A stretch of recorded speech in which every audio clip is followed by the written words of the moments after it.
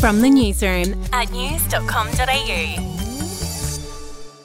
Hi there, I'm Andrew Bucklow, and this is the latest from the newsroom. It's Monday the 13th of March. We'll start in Queensland, where a suspected gunman is locked in a standoff with police in Townsville. It's claimed the man fired multiple shots at cars last night, including police vehicles. A negotiator has been trying to get the man to surrender. This is for your safety and our safety. You leave the weapons inside. You've already fired off some shots tonight. Situation is dangerous. We need you to put down the weapons and come out of the house. You can get the latest on that story at news.com.au.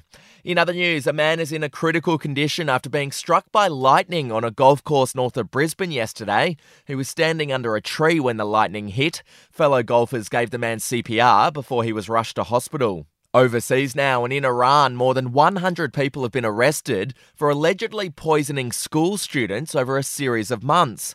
Since November, more than 5,000 pupils have been affected in poisoning cases in over 200 schools, suffering fainting, nausea and shortness of breath. The poisoning started 2 months into the protests that gripped the country following the death of a 22-year-old woman in custody. To sport now, and in boxing, Australian Tim Tszyu won the super welterweight world title yesterday. The unbeaten 28-year-old put in a blistering performance against American Tony Harrison, winning by a technical knockout in the 9th round. It's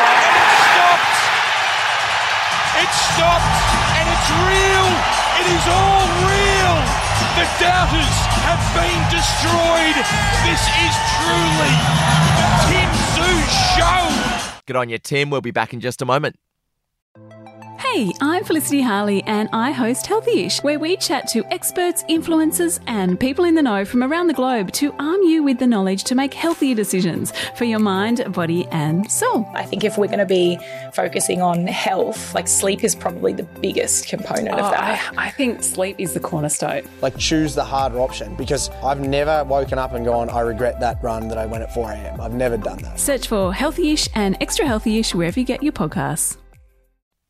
To showbiz, and the Oscars are on today. Jimmy Kimmel is hosting with Rihanna and Lenny Kravitz set to perform during the ceremony. The film Everything Everywhere All at Once is expected to dominate. It's got 11 nominations. And finally, in royal news, Prince Andrew is said to be in despair after the Queen left her entire fortune to King Charles. So far, Charles hasn't passed on any of his mum's billion-dollar fortune to his siblings. That's left Andrew with financial concerns after he lost his public funding when he quit as a working royal over those sex abuse allegations. Well, that's the latest from the newsroom. We'll be back with another update soon. Your headlines from news.com.au.